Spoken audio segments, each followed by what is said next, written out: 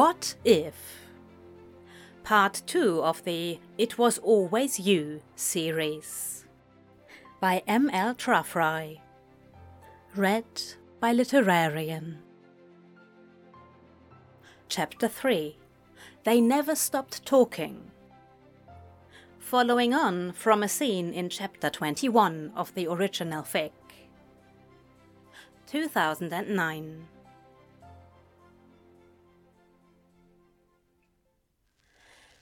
He waited and waited.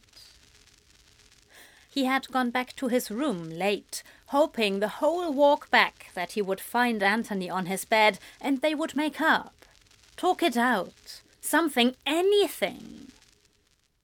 He was both filled with relief and shocked to open his dorm door and find Anthony sitting on his bed, arms crossed, glaring.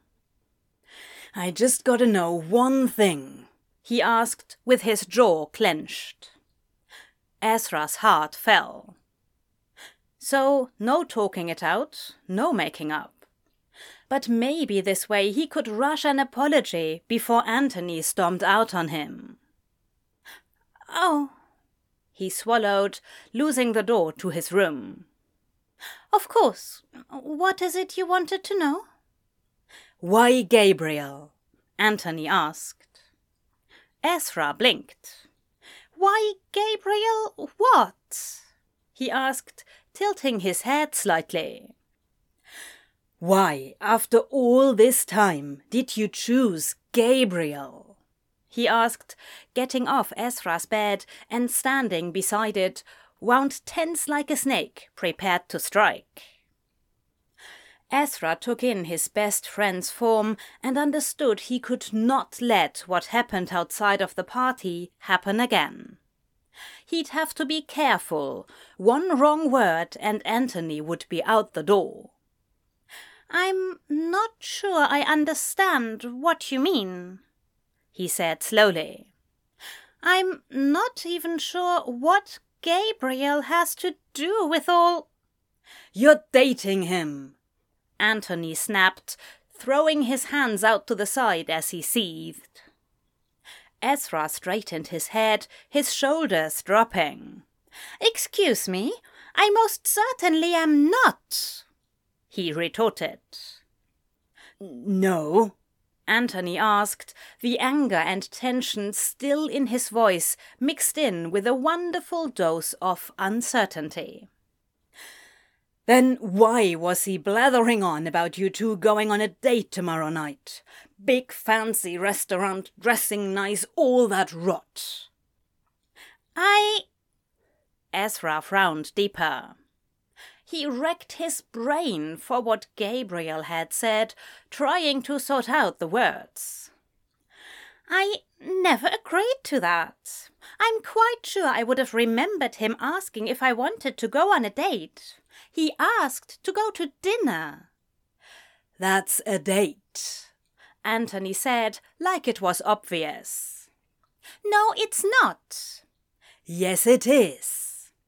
"Can't be," Ezra replied, shuffling to sit in his computer chair. "Otherwise, I have some serious apologizing to do to Oscar when I next see him." "What?" Anthony asked, seeming to forget any of his earlier hostility in order to be so utterly confused. "Well, considering all the times you and I have gone to dinner." "No, it's not, that's different," Anthony said, dropping to sit on the end of the bed close to Ezra. "How so?" Ezra asked. "Well, we were—" Anthony trailed off. Ezra smiled sadly. "Yes, we were, weren't we? I'll miss it all terribly." What are you talking about now?"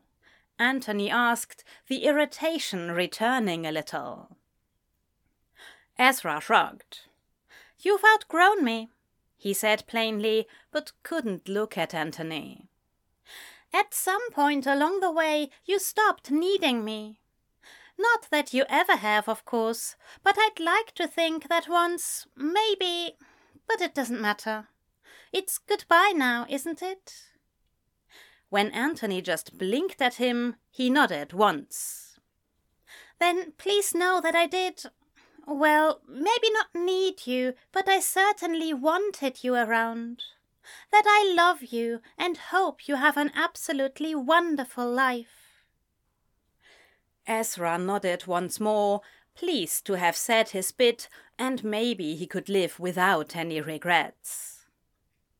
He waited, looking at his hands, wondering how long Anthony was going to sit there staring at him like he was the biggest idiot, the most sentimental fool that ever walked the earth. "Did you just say you love me?" he asked after a very long time. Ezra's heart stopped. "Did I?" he asked, his voice a bit higher than normal. "You did." Anthony nodded slowly. "You said you wanted me around and you love me." "Oh," Ezra said. "Suppose I did. Well, you can choose to ignore that, if you wish. If it makes things less awkward. I mean, I must have been doing a pretty all right job keeping it under wraps, what with you being surprised just now. That is, well, I suppose it would only make things less awkward if you wanted to stay around. Which you don't. You were leaving, after all, and made some pretty—" Ezra stopped talking when one of Anthony's long fingers touched his lips, making his breath catch. "Just so I'm clear," Anthony said slowly. "When you say you love me, you mean romantically?" Ezra tried to talk, but found his voice had decided that now would be an excellent time to stop working. So he nodded, shaking like the proverbial leaf. Ezra didn't know what to think when Anthony smiled wide and began to lean toward him. He knew what he was hoping for, but then Anthony stopped short and frowned. "I can't do this right now," he said to himself, shaking his head, withdrawing his finger from Ezra's lips. Do what?" Ezra asked. Anthony sighed. "Kiss you," he said, running a hand through his hair. "Oh," Ezra replied. "Why not?" Anthony grimaced. "Because not an hour ago I made out with another bloke before he—" Anthony gestured to his lap, and Ezra got the message. "Feels wrong. I don't want a kiss between us to feel wrong. I don't want to— not tonight." "Oh," Ezra said, disappointed but understanding, and also completely baffled by how quickly things kept turning around.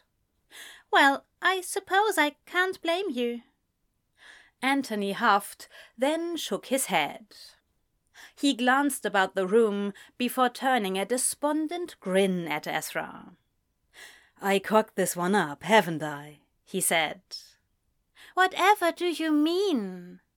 Ezra asked gently. Anthony looked away. "You know, if I'd just stayed home, none of this would have happened." "No," Ezra said. "I suppose it wouldn't have." Maybe we should just forget this night ever happened," Anthony said as he got up, brushing his hands and his hair as he went. Ezra stood as well. "Oh, if you'd like." Anthony smiled wistfully. "Good night, Angel," he said before moving to the door and leaving. Ezra remained standing for a long time before he got himself together and prepared for bed, despite not being tired. It dawned on him that he didn't know for sure if Anthony had any intention of coming back, be it physically or otherwise. Yes, he may have wanted to kiss Ezra, but it didn't mean he would be around to try again. He also didn't say anything in return, meaning for all Ezra knew, no, Anthony wouldn't humor him or pity him or any other rot. If this was the end, which Ezra was beginning to doubt it was, then Anthony would have walked out the door without having said a word and without offering a bit of hope. Still, Ezra grabbed his phone and painstakingly typed out that he wanted Anthony to let him know when he was back in his flat. That done, Ezra got under the sheets and picked up his book, reading instead. Fatigue hovered around him but never landed, which meant he was still awake when his phone chimed an hour and a bit later. Home safe. Glad to hear. I'll talk to you later. Of course. That simple answer was enough to let Ezra breathe a sigh of relief. Knowing Anthony would be asleep soon, he set his phone down and went back to reading.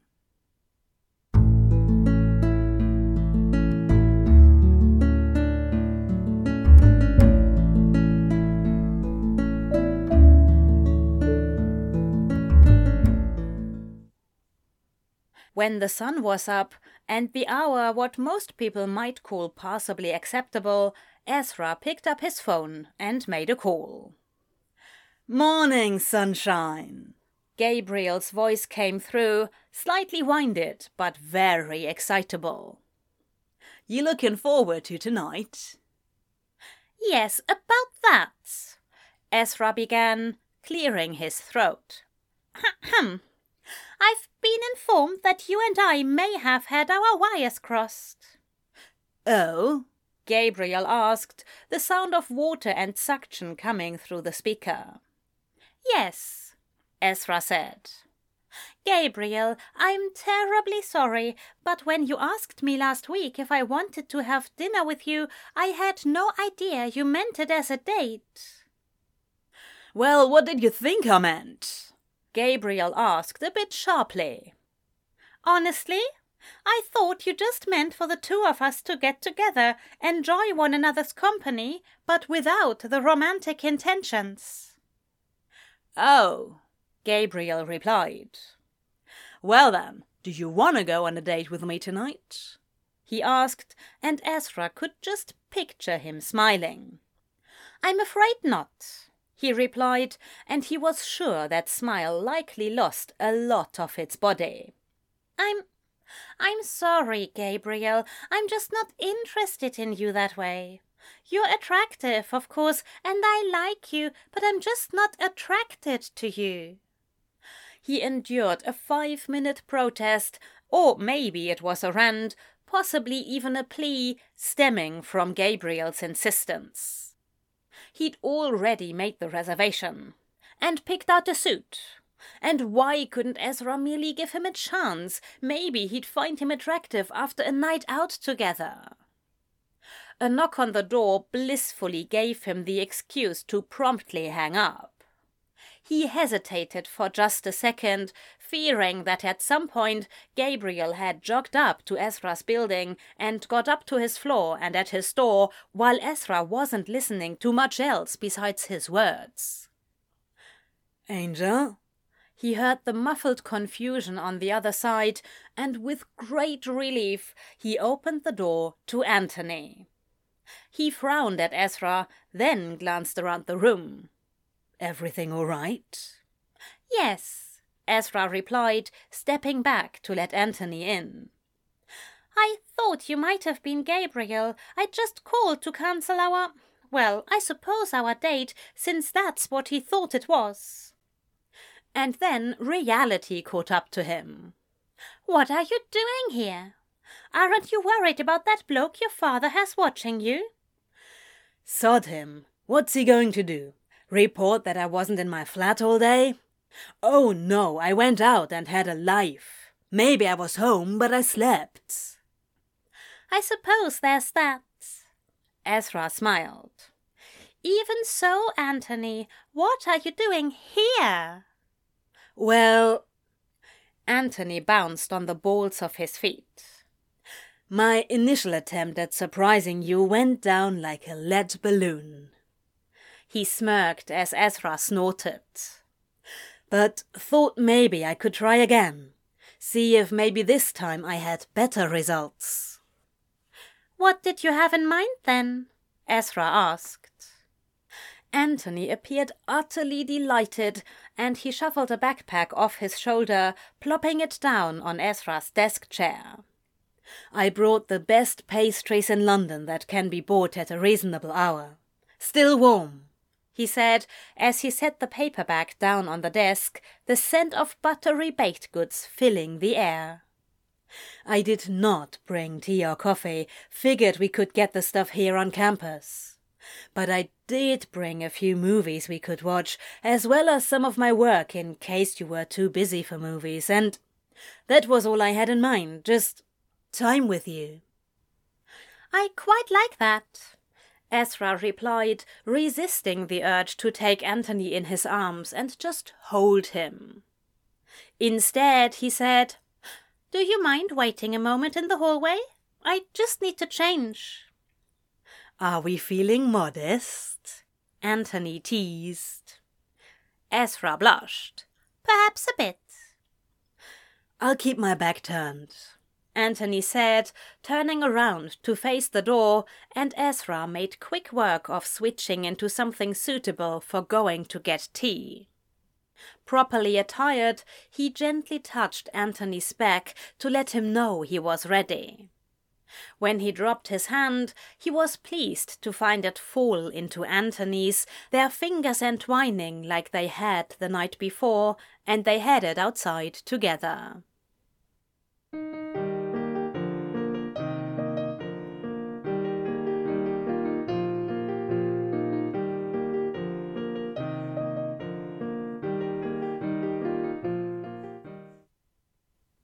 When Anthony had gotten back to his flat, the very first thing he did was shower. Never once in his life had he felt dirty from a hookup. Not once had he felt the need to remove a person from his body. But realizing he'd only done it because of Gabriel telling him how he'd won Ezra made him feel gross. He'd doubled back to Ezra's dorm the night before when he simply couldn't stop wondering why. Why Gabriel? Why now? Why not him? As much as he was pissed at Ezra and himself, he knew he would need answers.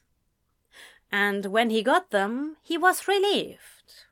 And when he got the truth, hearing Ezra say he loved him, it had sent him into euphoria.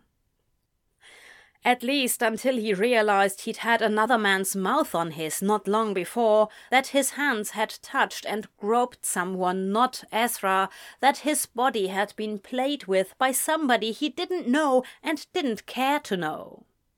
He would not taint the night any further. Once he was practically red from the sheer amount of scrubbing involved to wash away the encounter, Anthony found himself at a loss. Because holy hell, Ezra said he loved him, and did he say it back? No, because he's an idiot. He could call him, of course, but ringing up your best mate to say, "By the way, I love you romantically too," seemed a bit pathetic. So Anthony had gathered up some things in a backpack and headed back out. He had wanted to surprise Ezra, and damn it all, he'd keep trying until he got it right. His reception last night was damn near perfect. It was everything else that hadn't been. While his reception this morning had been less than ideal, the rest of the day had been a dream. They'd held hands all the way to the campus cafe, while they waited for their order and all the way back to Ezra's room. They'd snuggled on his bed, carrying on like they'd always done, but now with an undertone of something wonderful and giddy and new. Ezra had had work, so they'd gotten their respective things done as quickly as possible. "When do you need to go back?" Ezra asked at one point. "As long as I'm back in time for class tomorrow, I don't really care," Anthony had replied. "But what about your father?" "Fuck him," Anthony replied, ignoring the thrill of fear that shot through him. Ezra didn't seem too sure of that answer, but he didn't argue either. There was a knock on the door near 5 that had them looking up and then at each other. When it sounded again, Ezra set aside his work and answered it. "Oh, Gabriel," he said, and Anthony rolled his eyes, all while scared that Ezra's polite nature would have him go on a blasted date he'd already gone and cancelled. "Hey, sunshine," Gabriel replied. "So I know earlier you said, doesn't matter, I thought maybe we could still eat together, but as pals." "Pals," Anthony said with a wrinkle of his nose. Ezra smiled at him over his shoulder. "If you'd like to join Anthony and I," Ezra began. "Anthony's here," Gabriel said, and Ezra startled as the door was suddenly pushed open and Gabriel Haven looked at Anthony as if he'd somehow betrayed him. Anthony merely gave a little wave with his fingers, not bothering to move from the bed. "He surprised me again," Ezra said with an excited grin. "Our night didn't exactly go well, you see. We got into a terrible argument." "Huge," Anthony nodded. "And see, we only just made up before he had to return to London. So he came back this morning so we could talk it out."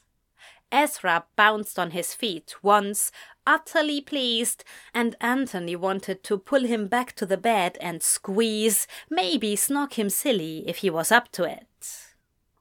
"Right," Gabriel said. "Well, I'm glad you made up, Anthony, but Ezra and I did have plans." "No, he cancelled those," Anthony said. "He told me this morning." Gabriel clearly couldn't rebut that one. "Rain check, then?" he asked Ezra. "Probably could get together later this week," Ezra conceded. "And we can have a meal together then, as pals." He emphasized the word with something anyone else would mistake for an angelic grin, but Anthony knew was Ezra being an utter bastard. It did things. Gabriel grimaced, nodded, and then turned around and left. Ezra closed the door and very pointedly locked it. "You know we're going to have to leave here to get food ourselves, right?" Anthony pointed out as Ezra moved back to the bed. "I do, but—" He wrung his fingers. "I did want to talk to you about last night." "Oh?" Anthony said, his smile falling as dread crept in. "I know you said that you wanted to kiss me after what I said in regards to my feelings for you," Ezra stuttered. "But, well, we've kissed before once already." "Yeah, I know," Anthony replied, the dread already leaving him. Ezra blinked. "You do?" He shrugged. "Yeah." You never mentioned it." "Was I supposed to?" Anthony asked, furrowing his brow. "Well, I had thought that if there was ever a time when we would kiss, especially like we had in the kitchen, that you and I would, well, that we would discuss it. That we would, I don't know." "Ezra, I wasn't sure you remembered, Anthony retorted, adding, and you never mentioned it either. I wasn't the one who did the snogging, Ezra grumbled. You kissed me first, Anthony replied, getting off the bed and going to Ezra, who crossed his arms and pouted. It was hardly something that counted. Not like what you did in the kitchen. Oh, you mean like this? Anthony asked, striking quick as a snake, capturing Ezra's face in his hands and his lips with his own in a flash. Ezra's hands went around Anthony's waist, sliding up his back as Ezra gave in to the kiss, smiling against Anthony's mouth. He returned the smile despite it meaning feeling less of Ezra's mouth on his own. When they finally did break apart for air, Ezra stammered, "Yes, like that." Anthony smiled smugly. Can I keep doing that? Snog you senseless?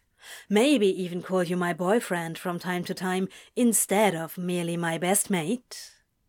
I'd like to call you my boyfriend all the time, if you'd allow it, Ezra replied, a bit dazed. Suppose you could, but only if I get to do the same, Anthony replied, placing a peck on Ezra's lips. Call yourself your boyfriend? Ezra teased, and Anthony snogged him into giggles. Love you, you bastard, Anthony smiled, beamed, delighting in the moment. Oh, I love you too.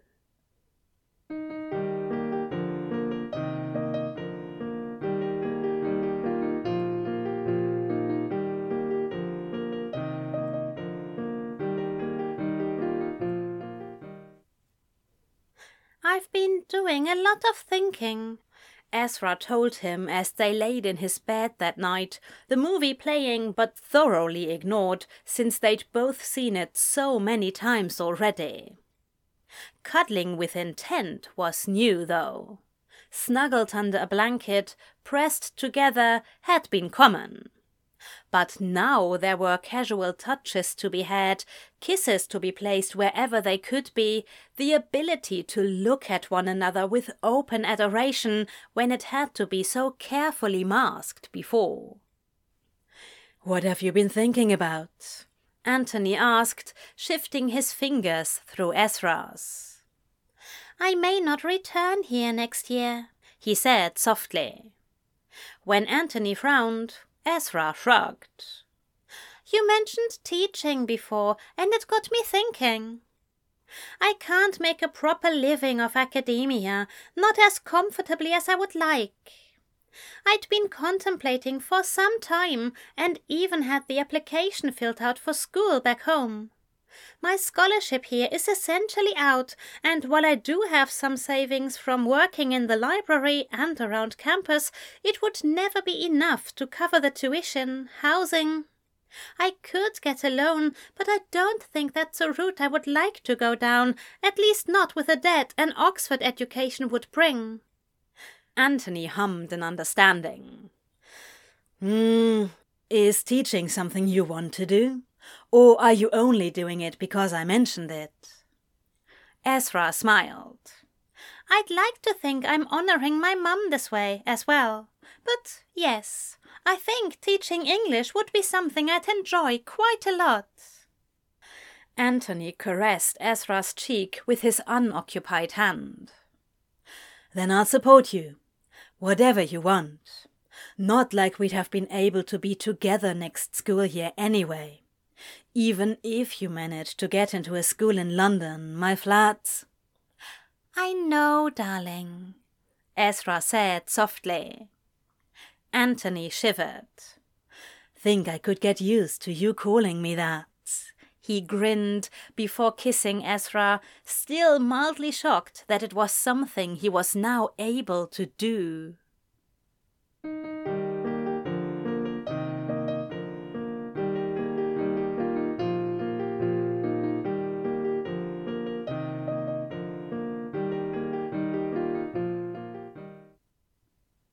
They kept it quiet for a time.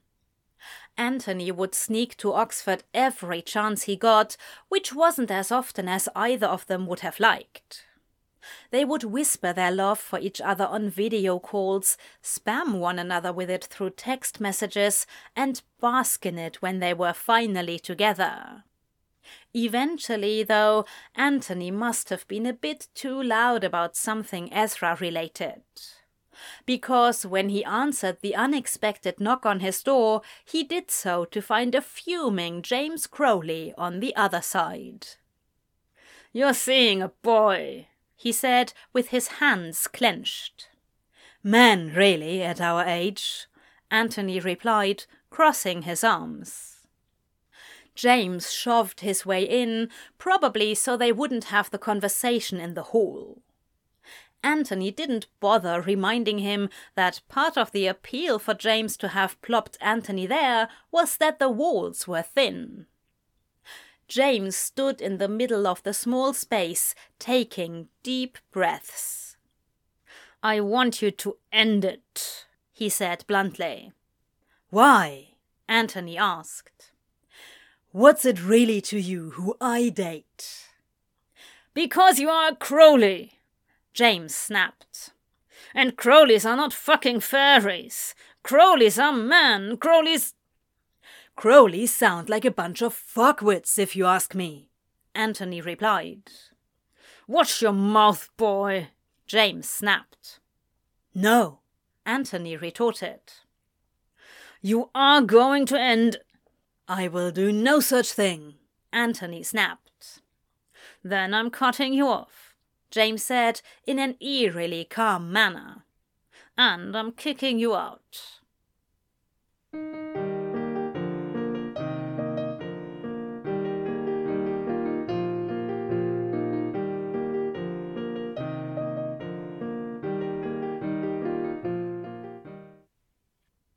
He finished the school year in his friend's dorm. But when the term was done and it was time to head home, Anthony realized for the first time that he no longer really had one.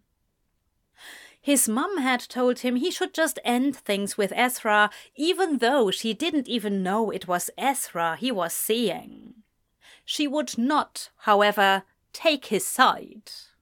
Not now, not when he was an adult and knew the terms which his father demanded he keep to in order to remain in his good graces.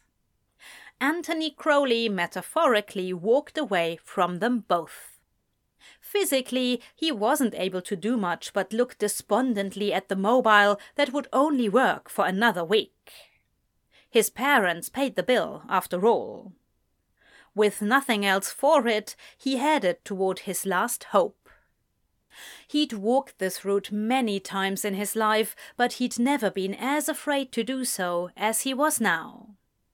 He went up to the door, took a deep breath, and did something he hadn't done in forever.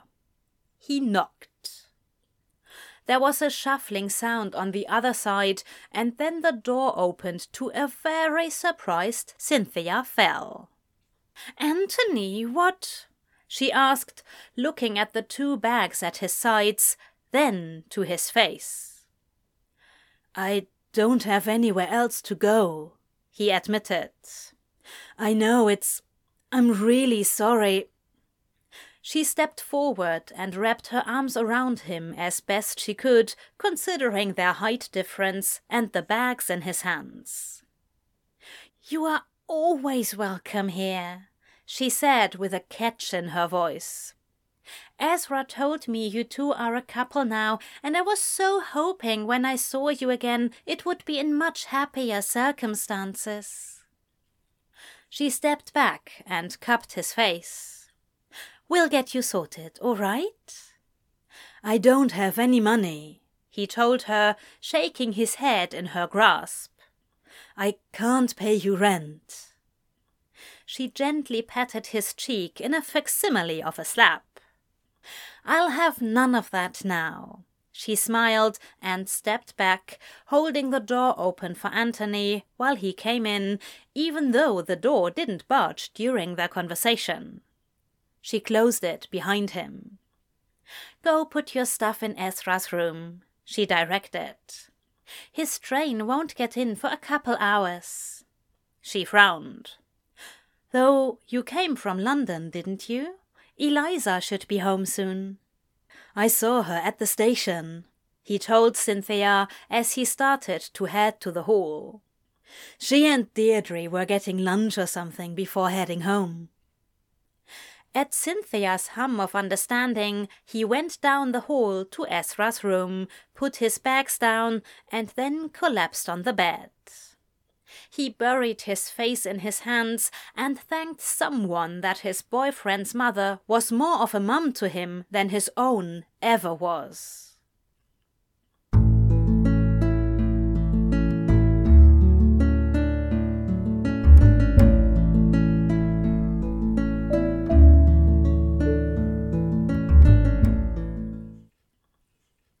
"Mum, I'm home," Ezra called as he came in, towing off his shoes. When he looked down, he noted a very familiar pair of fake snakeskin shoes already there. He smirked, wondering how many times Anthony would attempt to surprise him now that they were dating. Heading into the kitchen, he stopped short at the sight before him. It wasn't the wonderful, cheeky grin he hoped for, but a different Anthony nursing a cup of tea with Ezra's mum. His hair was lying flat, a sight normally not seen outside of sleepovers or video chats before bed. He looked tired and disheveled, the weight of the world dragging him down. "What's going on?"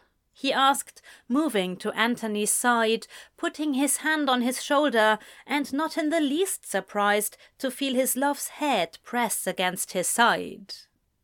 His mum smiled sadly. "Sit down, love. Anthony's got something he needs to tell you."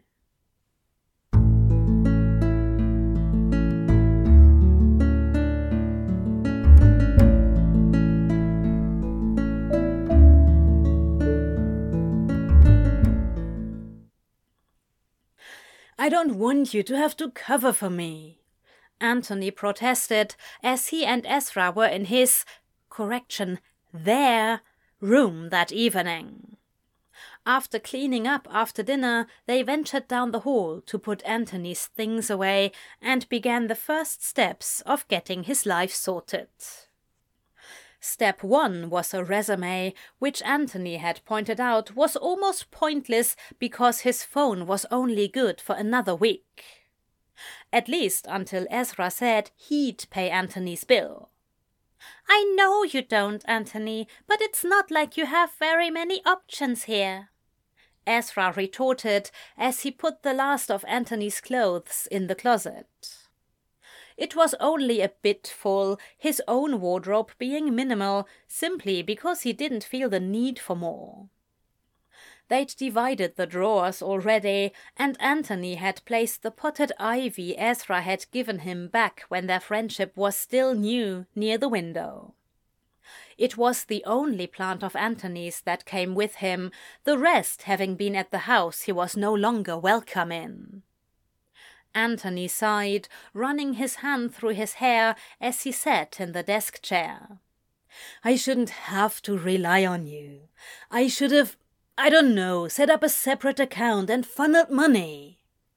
"Yes, dear, that's exactly what you should have done." Ezra smirked. "Well, what else should I have done?" Anthony asked, exasperated. "Oh no, don't get a job. We'll make sure you don't have to worry about money." Of course there was a little asterisk there, a clause written in super fine print, "so long as you aren't gay." "You aren't gay," Ezra commented. "It's not the point," Anthony argued, trying not to chuckle when Ezra giggled. There was a knock on the bedroom door, which Anthony got up to answer while Ezra got himself under control. "Sorry to interrupt," Cynthia said nervously. "But there's a gentleman here to speak to Anthony." Ezra and he exchanged looks, and then they followed Cynthia down the hall to the kitchen, where a familiar man sat at the kitchen table. "You're Anthony's doctor from a few years ago," Ezra said, as he looked upon the face of a man so very similar in likeness to his love. The doctor shifted in his seat, but his eyes kept falling on Anthony. "Erica didn't know where you were, but she said this was the best place to start looking. Honestly, I didn't think she'd ever actually toss out her own kid." "In fairness to her, she wasn't the one who threw me out. She just did nothing to stop it," Anthony replied. He moved carefully to the table, and Ezra joined him, his mum, shortly after. He covered Anthony's hand, and Anthony smiled gratefully at him. "So, I guess this is the part where you tell me you're really my dad," Anthony said to the doctor. He took a deep breath. "Yeah," the man said. "And I hate to come to you now with this, given everything you've been through, but I didn't have any other immediate options." The doctor tapped against the table. "I have 3 other kids, all from my wife, who isn't exactly around a lot. My youngest, your brother, is in need of a transplant." "I'm sorry to hear that," Cynthia said, and Ezra nodded in agreement with his mother. "Thank you," the doctor said sincerely. He looked at Anthony. "It's a long shot. You're only his half-brother. His brother and sister weren't a match, but you might be." "How can I be if you're not?" Anthony asked. "It's in the blood typing," the doctor explained. "Terry doesn't share my blood type, but your mom does, so there's a chance, maybe." Anthony nodded. How old?" "He's 8, the doctor replied. "Shit," Anthony said, pulling his hand away from Ezra's a moment as he leaned back in his chair. He giggled mirthlessly, rubbing at his face a moment. "Oh," he groaned. "Yep." He looked around the dining room, hand falling back to Ezra's and gripping tight. "If he's a match and Anthony goes through with helping Terry, how long will he be in the hospital for?" Ezra asked. "A week," the doctor replied. "There would be recovery time. He wouldn't be able to work." Anthony laughed bitterly. "Not going to help my situation much, that," he said to Ezra. "Can't get a job, can't even job hunt if I'm laid up in bed." "If you're a match to Terry, I will compensate you however I can," the doctor said. "How kind," Anthony retorted sarcastically. The doctor bowed his head and nodded. "I get it," he said.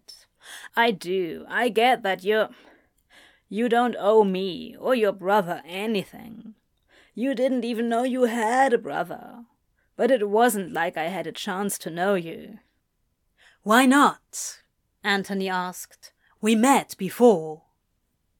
"Your mother told me to let it go, act professionally," he retorted. "I didn't even know for sure you were mine until I saw you that day. She warned me. 17 years, I wondered." "Would you want to know him now?" Cynthia asked, then quickly turned to Anthony. "Not that you aren't going to be welcome here otherwise. I told you earlier, this was home now, and I meant it." She turned back to the doctor. "But would you want that now?" Anthony's father's eyes widened a fraction. If Anthony wants to. I know he's all grown up now, and it's up to you," he said to his son. Anthony looked at him long and hard. "I'm dating Ezra. He's my boyfriend. Will that be a problem for you in the long run?" The doctor quirked his eyebrow in a very Anthony-like manner. "No," he replied. "I thought you two were dating back then, but Erica quickly corrected me on that. Guess she wasn't entirely right though, was she? Her saying you two were only friends," he said with a smirk. Anthony snorted. "No, she was right back then." He then looked to Ezra, seeming to be searching for something. Ezra smiled, squeezed his hand, hoping he found the answer he was looking for. Anthony nodded, then turned to his father. "What do I need to do?"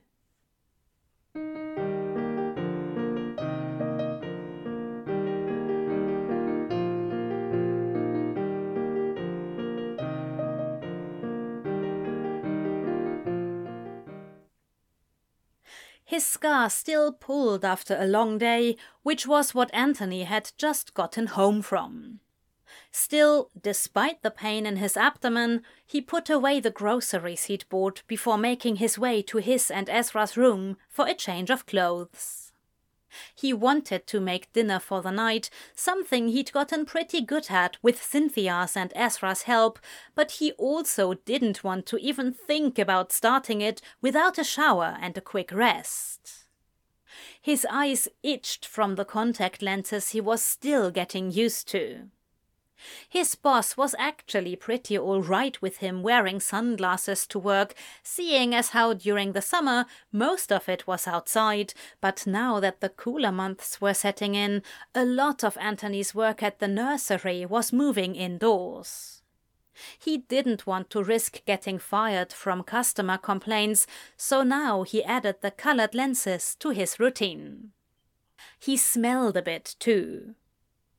Ezra once commented that the earthy smell that clung to him while working with the plants had actually been rather pleasant, but all Anthony could pick up on was the sweat and dirt.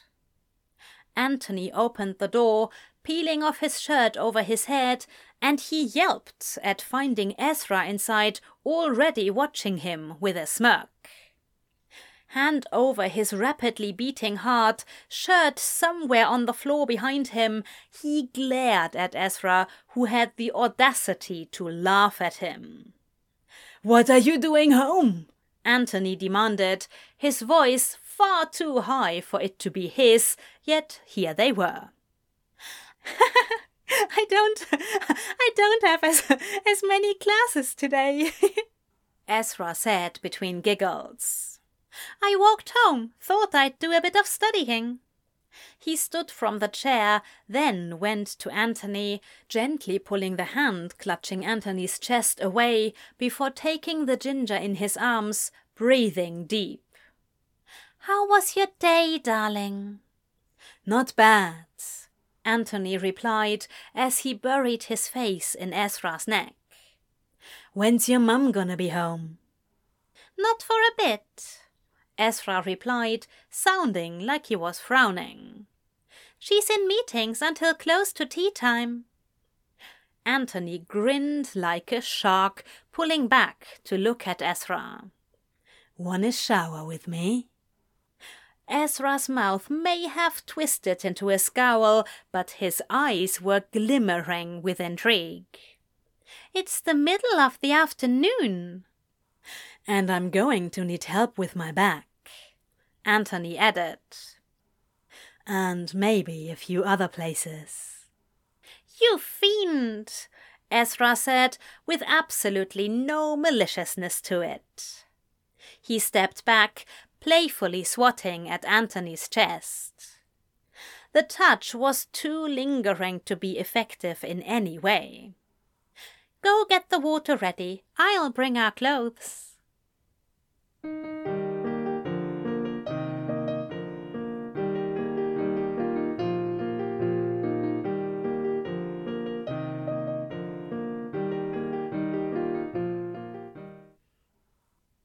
Dried and stretched out on the bed to help his scars feel a bit better, Anthony pressed his head to Ezra's thigh, regretting that he agreed it was a good idea for them to get dressed again after their lengthy shower.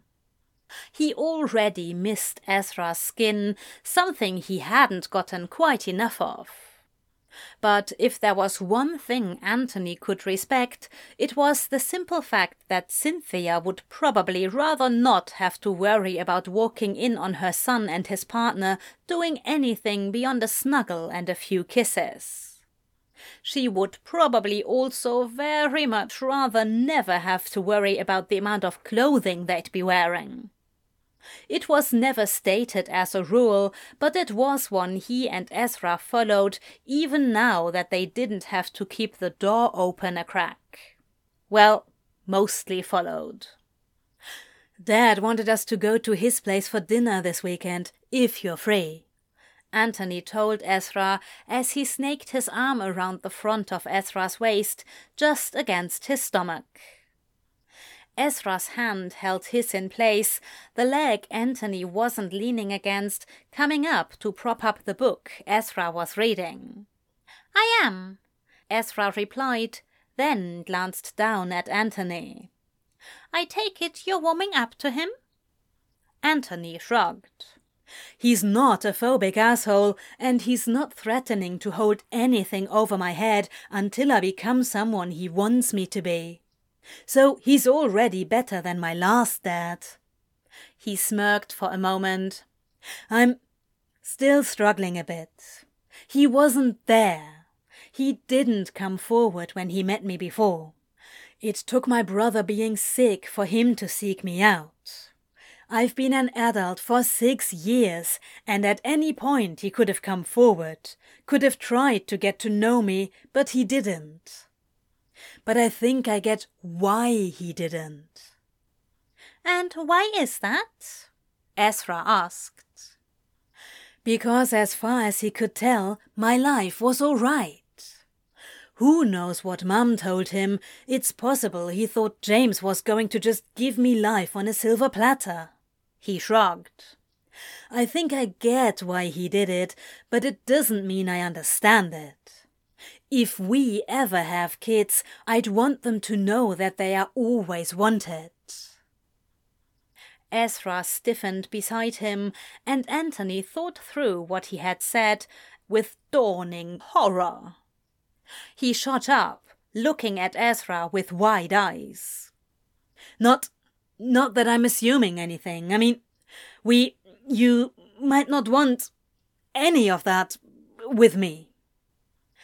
Ezra slowly looked at Anthony, his face unreadable. "Don't be stupid," he said simply. "I've loved you forever. Of course I want a future with you. I suppose I never considered children." Do you not like them? Anthony asked curiously. "I like them well enough," Ezra conceded. "I just suppose I hadn't thought of myself as a father." Okay, Anthony said simply. So kids, not off the table for us. If there is an us. Down the line, I mean. Ezra grinned. "We've been dating for maybe 5 months. Might be a bit soon to talk about that sort of thing, especially as we're living in my bedroom at my mother's house." Yeah, suppose, Anthony agreed. But you do know I want that, yeah? You, me, rest of our lives? Ezra blushed. "I didn't, but it's a want we both share."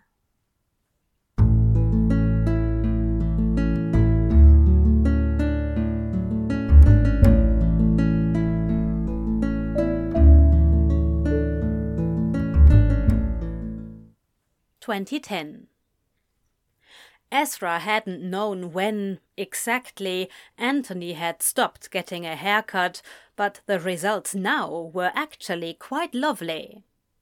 Long hair suited him, but then everything suited him. It was pulled back in a messy bun at the moment, as they'd just finished moving boxes into a small flat just a couple months after their 1-year anniversary, almost a full year since Anthony had moved in with the Fells. Small, of course, was an understatement. It was essentially a room with an ensuite and a kitchen area tucked in the corner.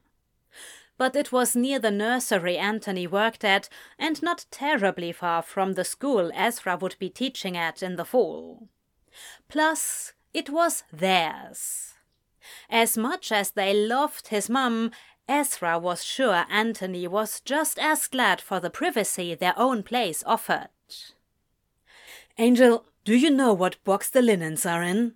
Want to make the bed so I can possibly have a nap before we do any more unpacking? Anthony said as he rummaged, either not seeing or purposely ignoring the clearly marked box that said linens not far from him. A nap, you say? Ezra asked coyly, checking that the flat door was closed and locked so no one who was helping earlier could suddenly come back in. Well, if that's all you're interested in.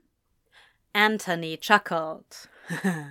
It's the middle of the afternoon, he said as he knelt down, having spotted the linen box on his own. And? Ezra asked, smirking. And your mum... Anthony stopped, head whipping up in realization. He looked around the flat, with its many boxes to still be unpacked, and the furniture from Ezra's old room, and an old love seat from the basement Eliza hadn't wanted when she moved to Tedfield. He then turned to Ezra. "We're by ourselves here," he said, as if he'd only just realized this. No one else will come in. No one will knock, and if they do, we don't have to answer. He stood back up. There's no neighbors purposely listening.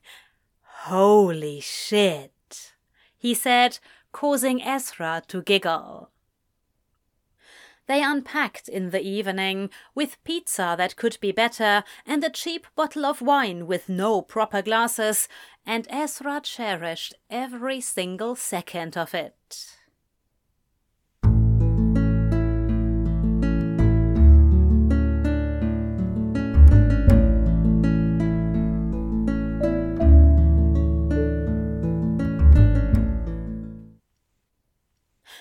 Tony's willing to help me start my own business, Anthony said from the sofa as Ezra grated at the desk. That's wonderful, dear, he replied. Deciding to put your degree to use? You know I've been toying with the idea since school, Anthony said over his shoulder, and Ezra nodded. It's just, when James tossed me out, sort of thought that was over. Now, between what I've got saved, what Tony's willing to front, I might be able to swing it. Ezra frowned. I've been thinking too, he said, abandoning his marking and moving to join Anthony on the sofa. He plopped down, took Anthony's hands in his. You wanted to do a horticulture course. I was going to suggest you going back to school. Angel, Anthony started, but Ezra hushed him.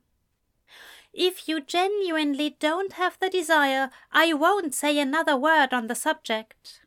But I make enough that I could support us both while you do. It would mean having very little in the way of luxury spending, but if it meant you getting to learn more of what you love... You'd do that? Anthony asked. You'd support us both so I could go back to school? Ezra smiled lovingly. Of course I would.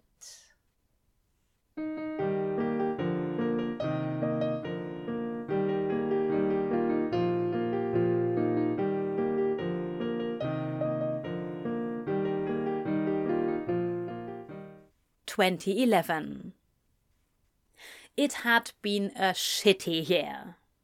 There was nothing else for it, as Anthony held a heartbroken Ezra to his shoulder and barely kept it together himself, saying even in his mind that it had been a shitty year was a massive understatement. They'd almost broken up. Twice. Oscar made a grand return in Ezra's life, and while he had always said when he was planning doing things with his ex, it still left Anthony unsettled. After all, he could never join them, as there was always work to do, either with school or with actual work to try and help pay the bills. It might not have bothered him as much if it was, say, Gabriel Haven, who now understood he never stood a chance, but this was Oscar. Oscar, who had been Ezra's first everything. Oscar, who had wanted to marry Ezra. Oscar, who was still too nice to hate and handsome and everything Anthony wanted to be but couldn't. They'd come to blows on that in April. A massive, yelling mess that had Ezra storming out and not returning for over a day. Anthony had, at first, seethed. He had been so certain he'd known where Ezra had gone and was bordering on hating him for it when Oscar called him to say he hadn't heard a word from Ezra and that he'd missed their lunch. After that, Anthony had panicked, and when he called Eliza, he'd never been more thankful to be called so many unflattering names in his entire life. He'd gone to Tadfield, begged Ezra to come home, apologized profusely, and nearly had his knees give way when Ezra forgave him, returning home with him. It was as Anthony's year-long course had ended when they came to blows again. He'd still wanted to open that shop, and now, armed with more knowledge than what he was gaining with the nursery, he'd adjusted his business plan and could see it being more profitable in a shorter time. It was perfect. Ezra, however, wasn't so sure. Now they both had student debts, and while Ezra's was well underway to be paid off, Anthony's was only beginning. Their savings hadn't grown much since Anthony was only working part-time, and while Ezra had lined up summer work, he didn't like the idea of taking a financial risk like that so soon. They didn't talk for almost a week. Ezra slept on the couch, if he slept at all. The entire flat felt oppressive, and if he was that worried about money and whatnot, Anthony was more than willing, in the moment, to make sure he didn't have to. He'd started packing his bags, but never finished when Ezra came home at the end of that long, frosty week with a bottle of good wine, a still only subpar pizza, and an apology ready on his lips. When he'd noticed the bags, he merely gave a defeated, teary-eyed nod and commented on how he'd deserve it if Anthony left. They cried and talked, properly talked, and in the end they both had an understanding of where the other was coming from. Anthony wanted his freedom to call his shots and do something for himself. Ezra had explained his fear of not being able to support them both if things didn't work out. So they agreed it would still happen, but would wait a year, even with Tony's support, to save a bit more, to have a bigger buffer. It had been somewhat smooth sailing from there. At least until Cynthia broke it to them and Eliza that she'd been diagnosed with cancer.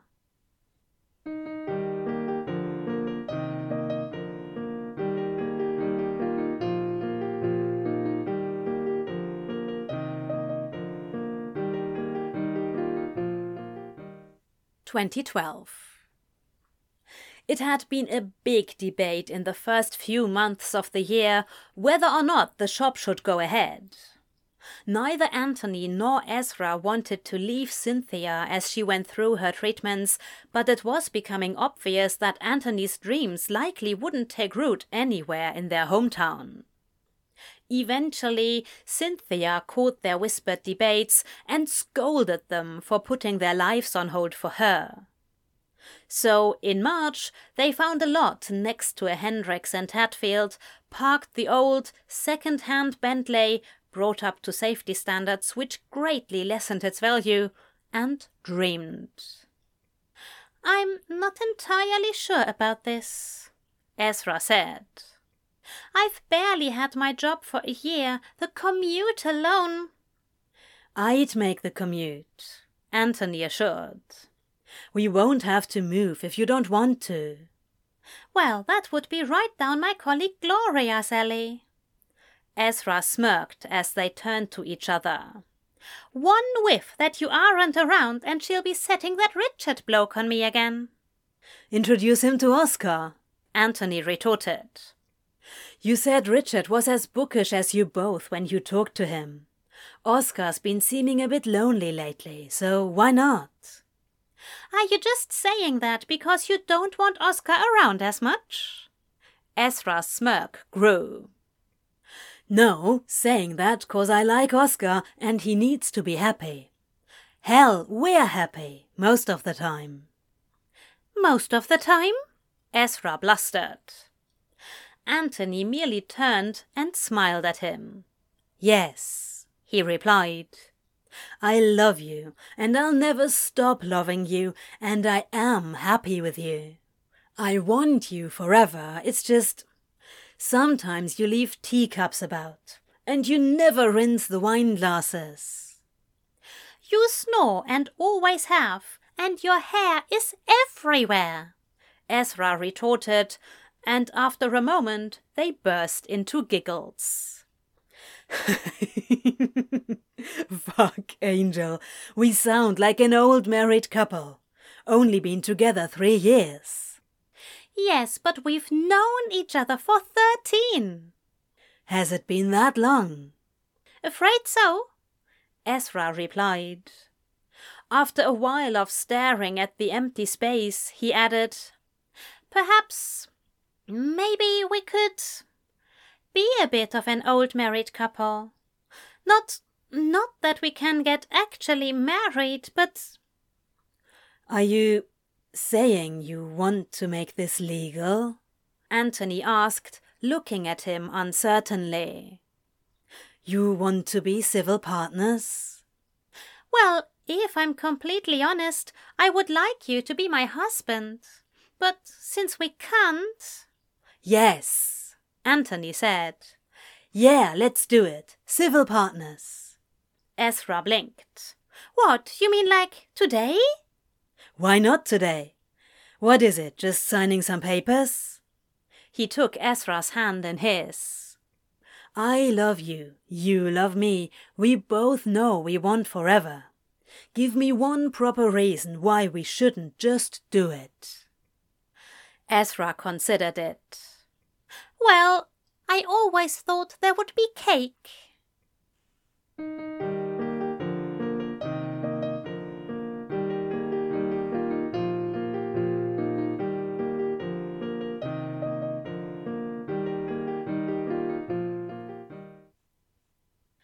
"2 weeks and 1 day later there was cake, and a ceremony, though it was small. And a few days after that, Anthony legally changed his name to Fell. They were always more of a family to him than the Crowleys ever were.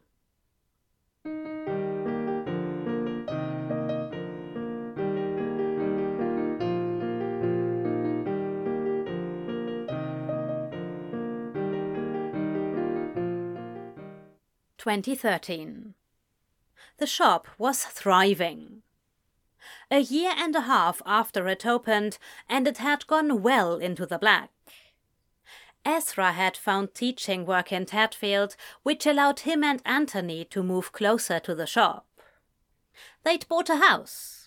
A fairly decent-sized house where Cynthia could have stayed if she wanted to, but she stubbornly refused, wanting to give her children their own space, even though remission was tentative at best, and she would be more on her own now than she was during treatments. She did, however, grace them with her presence at Christmas, seeing as how Anthony and Ezra could host her and Eliza far easier than if she hosted them at the Fell House. Their house had been teasingly and affectionately dubbed the New Fell House. The neighbors were a bit confused when they'd first moved in. 2 men with the same last name who looked absolutely nothing alike had made a few think they were cousins at first. Thankfully, they never had any hostile neighbors, but a few less open-minded ones gave them and their house funny looks from time to time. It wasn't that they were opposed to the relationship. Tadfield was actually a pretty open-minded community on the whole, but Anthony having changed his name made those few uncomfortable. But those were very few, and most of them had openly welcomed the Neufelds and were quite friendly to them. Especially those who came to realize that Anthony was the owner of the new garden shop and wanted tips on how to maintain the plants' gorgeous looks once they got them home. It wasn't much different when the holidays came about and people began putting up their trees. Except, of course, all the help Anthony could offer in regards to real Christmas trees was to get them in the stands straight. "I'd have thought you'd have decorated more," Cynthia commented with a teasing smile as she nibbled on some dried fruit from a tray Ezra laid out earlier. "Couldn't decide what to put up besides a tree," Anthony commented before he popped in a mouthful of nuts, sprawled on the dining chair like he didn't have limbs. He claimed it felt nice on his back after a long day. Ezra was convinced he'd been hit in the head and forgot how to sit properly. Tapping his wooden spoon against the pot, he lowered the temperature on the sauce, then turned to join his mother and his husband at the table. He was too invested in decorating the shop, Ezra teased in turn. "Was not," Anthony argued. "'S my shop. Our shop. And I can decorate it how I want." "Yes, dear," Ezra teased, getting a chuckle out of Cynthia as they heard the front door open. "Oh God, what's that smell?" Eliza asked from the entryway. "Hello to you too," Ezra called back. He smiled when Eliza first entered the kitchen, then stopped when he noticed she'd been serious in her inquiry. She took a couple of sniffs, following whatever she was smelling toward the stove. She sniffed around it, then opened the oven just a moment before promptly closing it, covering her mouth. She took a deep breath, then another. "Right," she said after a moment, composing herself before dropping her hand to her stomach. "What's wrong with you?" Ezra asked her.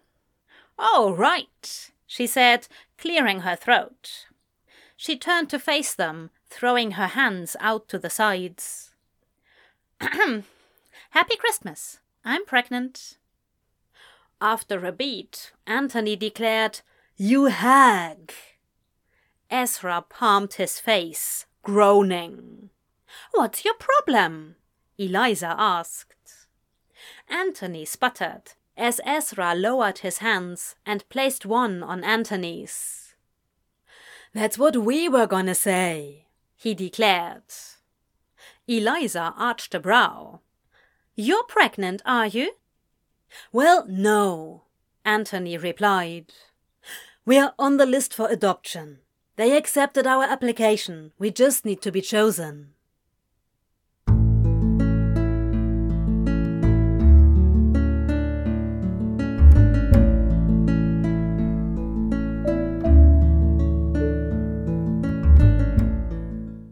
"2014." They met their daughter a few months later, being quite surprised when they were called and informed the parents previously chosen had withdrawn. She was a beautiful thing, and they'd fallen in love with her instantly.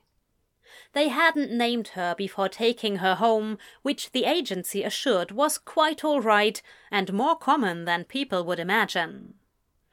So, as they cuddled her in their own bed, her bassinet not terribly far, but terribly unused at this point, Anthony and Ezra pondered what to name her. "We could name her Ophelia," Ezra suggested, brushing his thumb against the baby's soft cheek. "Really? From one of the gloomy ones?" Anthony groaned. "You could call her Leah, if you like," Ezra said in a gentle voice, his eyes so full of love for their little girl, Anthony couldn't deny him anything. It was just so much of what he always wanted, this bit of family bliss with Ezra. Except... Ophelia Cynthia Fell sounds weird. Ezra looked at him in wonder. You want to give her mum's name?" Anthony shrugged. "Why not? She took me in when she didn't have to. She was there for me when I needed her, and—" "Quite right," Ezra agreed solemnly, and Anthony kissed his temple. He hadn't meant to make the mood melancholy, but the reality was Cynthia probably was going to be facing another battle with cancer soon, and the outlook was less positive than before. "Rosalind," Anthony suggested. "Rosalind Cynthia Fell." "That's beautiful," Ezra replied.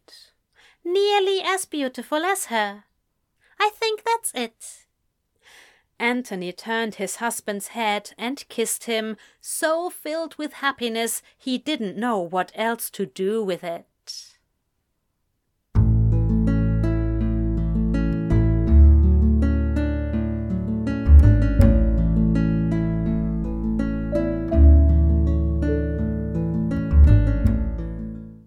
(2018) "They aren't allowed to be starting nursery," Eliza pouted, crossing her arms as she stood beside Ezra, the two of them watching their children introduce themselves to other children and seeming to already be making friends.